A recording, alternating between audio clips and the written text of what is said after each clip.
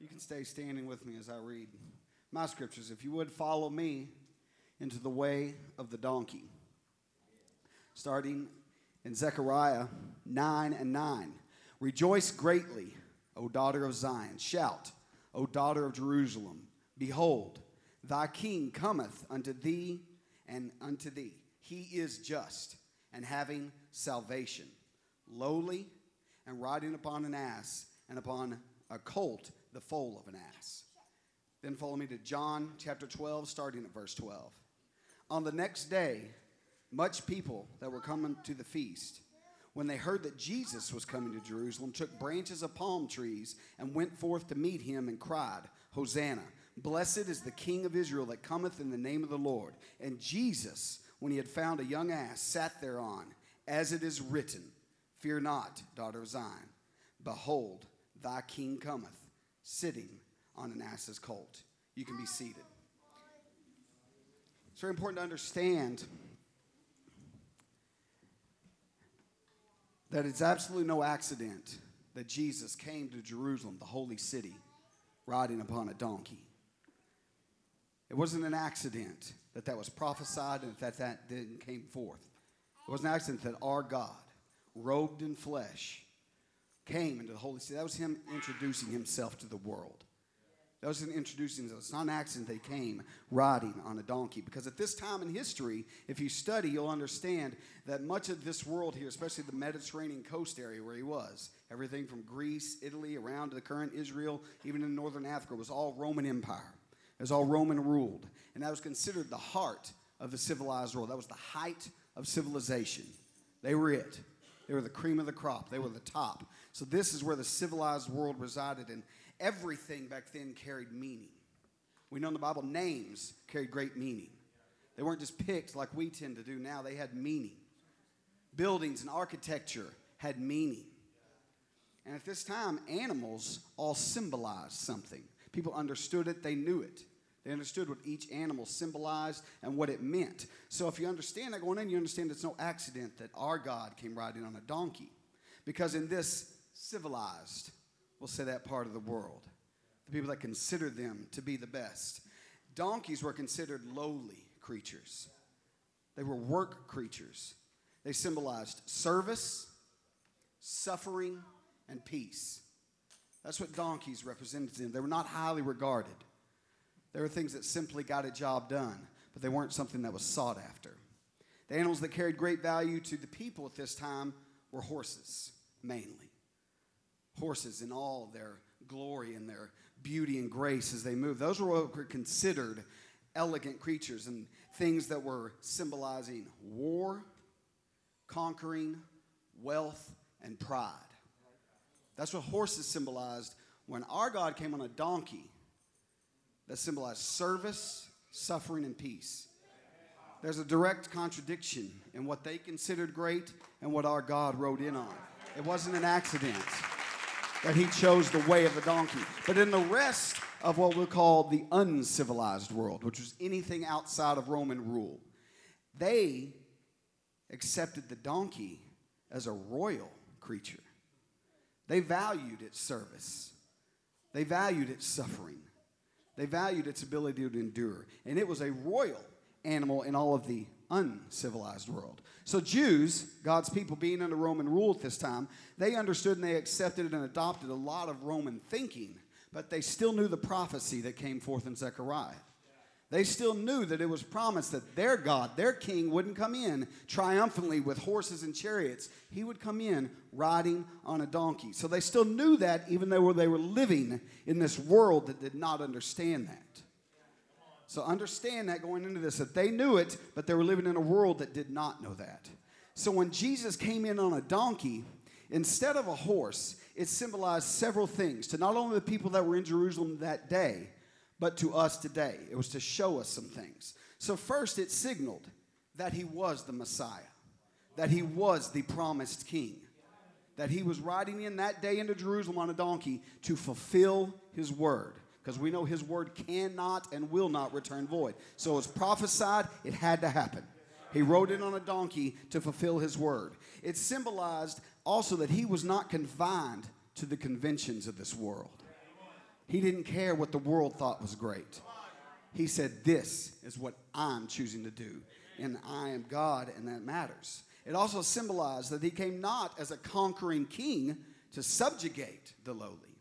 When they came in with their horses and chariots, it was when they conquered a people, and it was to show their might, to show their power, and to show that they were better than them, that they were in control of them. But no, he rode in peace to serve and to save the lost. So it had meaning. And finally, it symbolized that he came to save the whole world. He didn't come just to save a few chosen, special one. He came to save the whole world. He didn't need what the world thought a king could come in. He said, I'm king of all the world, and I choose the way of the donkey. So it was showing just how much Jesus truly values the lowliest of creatures. We know that he keeps his eye on the sparrow.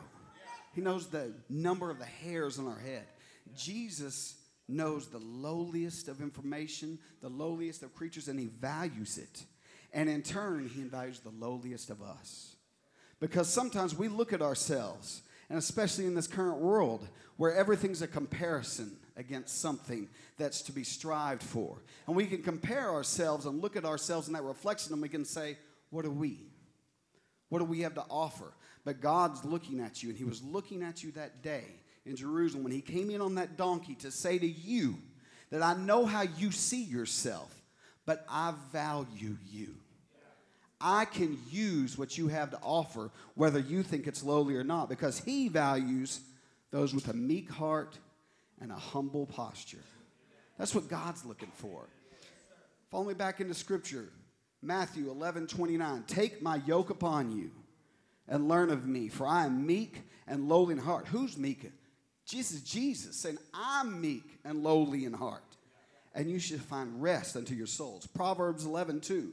When pride cometh, then cometh shame, but with the lowly is wisdom. There's wisdom in being humble and lowly. Psalms 138:6. Though the Lord be high, yet hath he respect unto the lowly, but the proud he knoweth afar off. If you want to know God, you got to follow the way of the donkey. He knows the others are lowly. Ephesians 4, starting at verse 2. With all lowliness and meekness, with long suffering, forbearing one another in love, endeavoring to keep the unity of the Spirit in the bond of peace. Donkey symbolized peace. He is the Prince of Peace. He came the way of the donkey.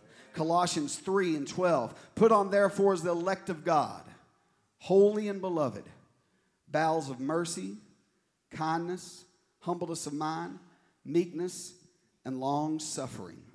If you want to be holy and beloved of God, you're to find yourself with a humble spirit, a meekness, long suffering. You better follow the way of the donkey.